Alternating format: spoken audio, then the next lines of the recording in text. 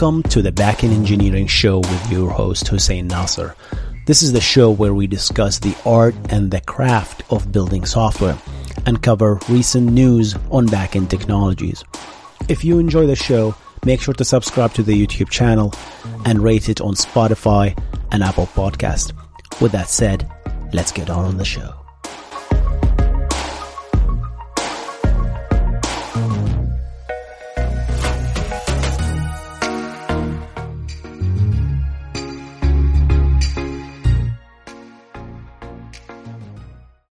This episode is brought to you by Shopify.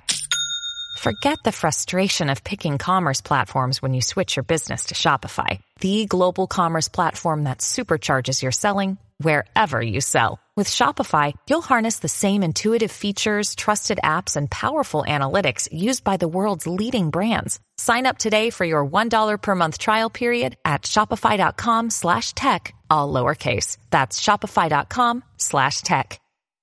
What is going on, guys? My name is Hussein, and I'd like to discuss this thing. Optimistic versus pessimistic concurrency control. It's a very interesting thing, and the web is filled with confusing articles about this topic. So I'd like to go back to the basics, because this channel is all about the basics. It's all about the fundamentals. It's all about the base. All about that base. No trouble. So yeah, we're going to talk about the fundamentals of optimistic concurrency control. Notice that I didn't use the word locks here, okay? Because it's a catch-22, and it's really an oxymoron to use locks with optimistic controls. So let's talk about that and explain why I don't think it's a good idea.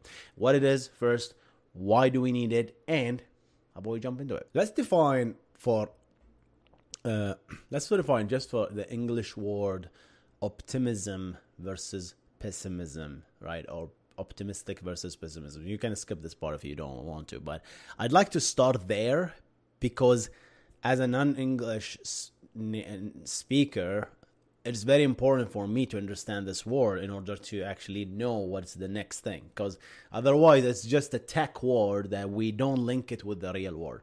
So the idea of pessimistic, let's take an example. Let's say it's a cloudy weather, which is beautiful. I love cloudy weather. But you want to go out to the park. However, you don't know if it's going to rain or not.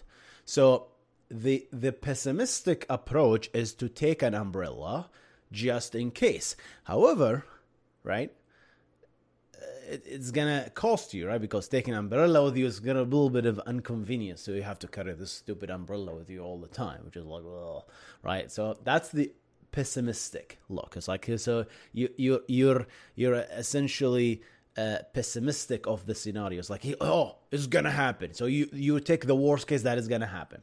The optimistic approach is basically, so you know what, I have a feeling that it's not gonna rain, so I'm not gonna look like an idiot, and I'm not gonna take the umbrella with me. So, and as a result, worst case scenario, I'm gonna run to my car or buy an umbrella. So, and this is my philosophy in life, by the way.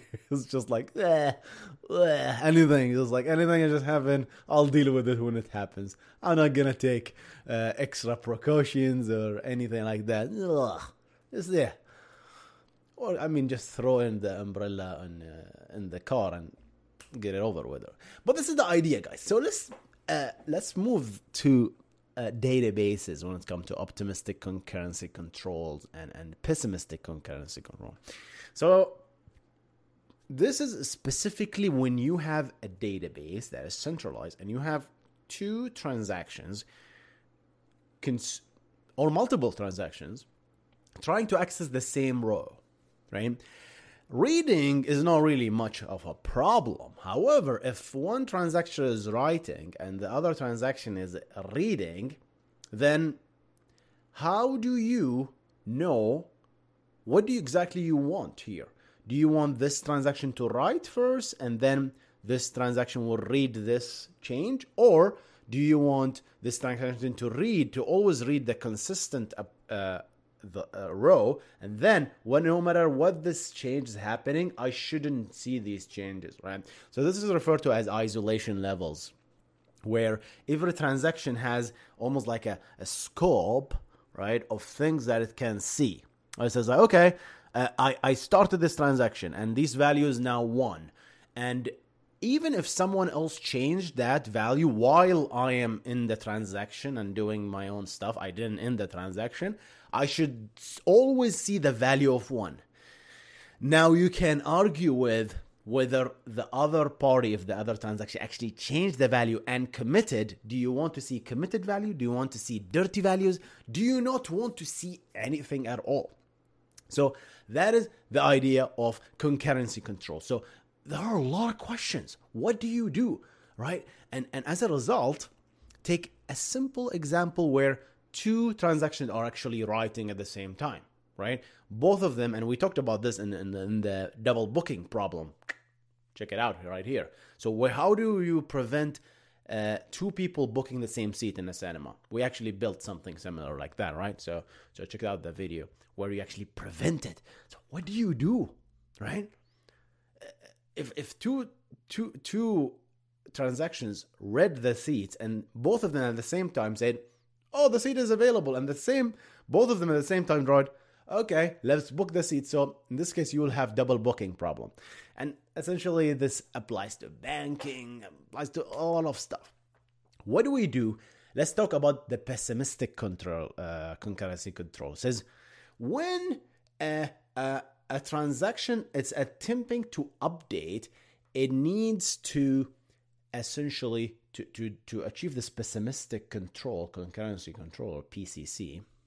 I don't think it's called PCC. Yeah, it's called PCC. Then it acquires an exclusive lock. An exclusive lock, we talked about that. Check those stuff. It means, yo, people, I am now owning this. Nobody should read it. Nobody should update it. Don't touch this because I am in the middle of updating that. And when I say middle, this is maybe microseconds or milliseconds. Very small amount of time. I'm talking about very small amount of time. But it's enough to cause a little bit of congestion. So acquire exclusive lock. So if that transaction came at the same time and tried to read that row, it's going to be paused. That why? Because we're pessimistic, right? We really don't trust anything. I'm taking my umbrella, babe.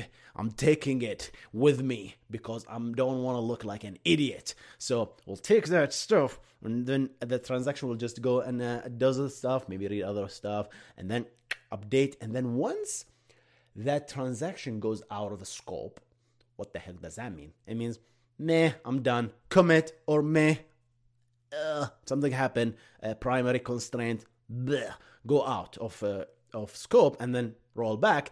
That is when the lock is released, and this transaction is still waiting. And then once it sees the lock is gone, poof, it will unlock and start reading. And guess what? When it start reading, in this case, the row or the value or the seat or the cinema or booking system or the balance or anything, it's gonna see the latest value. And this is what you want in this case, right? That's what we want, because we want only one to update at the same time. So now you're getting always a nice serialized view, right? So all these transactions came after each other, and then you're gonna do all things. This is the pessimistic approach, which I love. I like to be when it comes to databases, not much in real life, right? So I like to take my cautions when it comes to databases. It's like, yeah, let's take a look. What's worse can happen? What's the bad thing about this? Well, you guessed it. These locks might not be much, right? In raw locks, especially not with 2 transactions, but imagine hundreds of thousands transactions, right? Trying to update the same row. Now I will question your data model and database design in this case. Like, why the hell so many transactions updating the same row, right? That's a database design question, which so you start yelling at the DBA here, who designed the database in a way, an application, so that all these transactions acquiring the same row. I doubt that this should happen, but Again, there's so many things. Optimistic control is not solution for everything. You have to think, right? Why we have 3 million transactions according to the same rule? That shouldn't happen, right?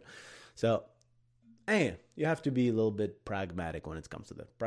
Programmer is best book. It's really good. Just way of thinking. All right, so that's the optimistic, the pessimistic. Yeah, obviously, if you have this scenario, it's gonna go slow. You're gonna get pauses, and the user experience will not be as great. So meet the optimistic concurrency control, where it says, let's not take the umbrella with us. Let's just let them run with each other. So let both of these guys take the same seat, right? Let them read. So let them read that. Let's say this is the seat I want to book. Both of them read the same seat and says, oh, it is available, right? So go ahead and read it. Okay. And the next thing is go and update that. And when it's update, right, it says, and this is going to update. At the end of the transaction, you are responsible to check, is the value that I just read changed? If it didn't change, then nobody actually changed something beneath me, right? So you're good. But if it did change, you are responsible to just trash the row or the transaction and start over. And that's what I don't like about optimistic control, right? If you have this restarting behavior, I'd rather pause and get the correct result. You see where I'm going with this, right? I always have a bias towards something, but you as an engineer, you get to decide, and you get to kind of argue with it and then have a discussion. This is all about nothing. There's no right or wrong in software engineering, guys. We all make decisions, we all think, and it all depends. It all depends on what you're trying to do. Don't be afraid of voicing your opinion. Call everyone out. Call me out. I don't care. It's because we just learn. So yeah, so both of them will come that, and essentially if the value changed, we roll back. How does this is implemented? So many implementation for it. One implementation is as essentially application level implementation, where the application itself says, okay, I'm going to read this now, right?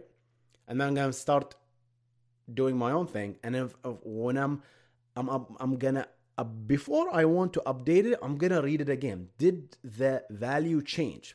So you need at least read committed isolation level to do that, right? Otherwise, you'll not see the outside world. So now, if that changed, right, then you're responsible to abort the transaction, right? That's the idea here, right? So you always check this before that.